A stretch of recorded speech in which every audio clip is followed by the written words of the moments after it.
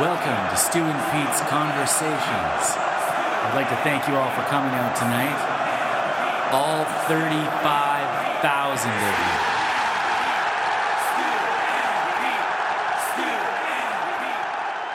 you. All right, let's move into our next segment here with Deep Thoughts. I spent some time on Reddit, as I usually do, because I love that freaking website. Reddit. A guy off Reddit I got this off of, and he said, have you ever thought about the significance of a father calling his son a little squirt? Now think about that, a little squirt. You know, Could have been a little squirt, could have been a big squirt. He kind of, hit the mark, and so that's how we named him. That's fine. I think that a lot of dudes take on cool little diminutive names. Little bugger, whatever. Stu, where do you think that comes from, a little squirt? well, obviously, I mean, I've thought about this for the first time today, but I think it comes from the shot of sperm that created the person. Yeah. And I don't think anyone actually puts any thought into where that saying comes from when they say that. I mean, I never gave it any thought when people say, "Oh, look at the little squirt." I just never thought about anything.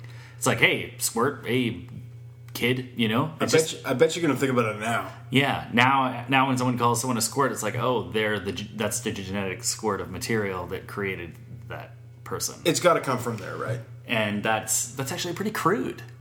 It kind of reminds me of like a lot of our sayings are a lot more crude than we really realize. I always love a little squirt, though. Love a little squirt. Like Trevor said, you little bugger. Yeah. Buggery. That's from buggery.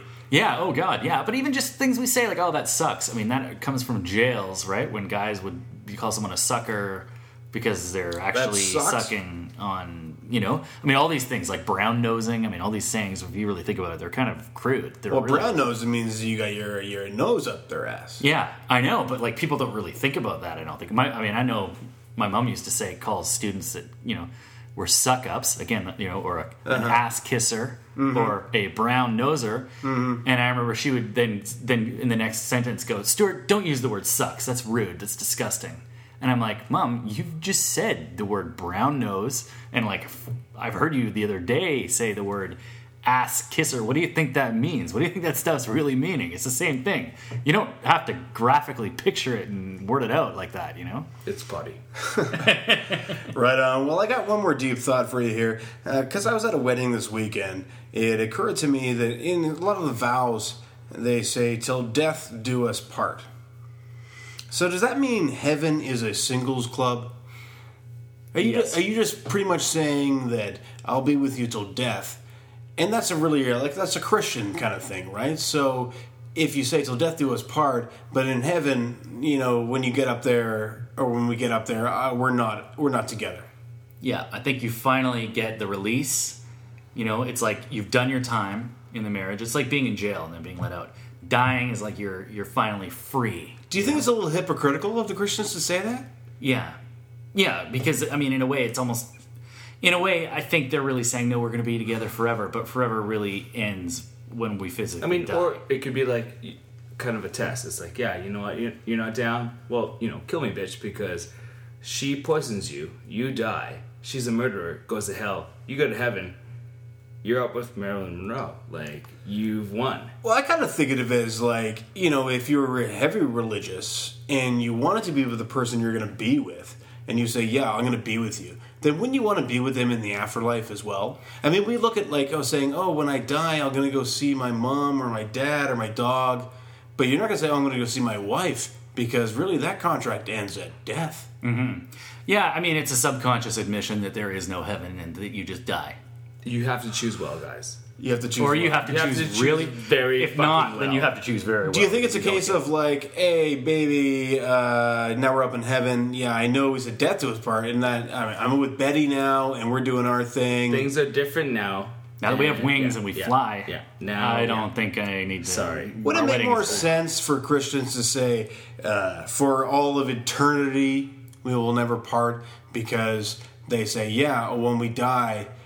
Sure, do what you want if I'm dead, but then when you get up until heaven, we'll be together again. You know what? And now that you've brought this up, Pete, I think that a lot of weddings are going to change. They're going to say, not just till death do us part, But even after death and all throughout eternity, we shall still never part. But you know what? Maybe it's an excuse because if somebody dies and someone wants to remarry, it's sort of an understanding. It's like, well, as long as you're alive. Well, yeah, till death do us part. But I need to remarry when you die. Cause blow you away. Because you want to have your actual life good. Yeah. Because you're not actually thinking about your afterlife, which is what your religious beliefs are the strongest about.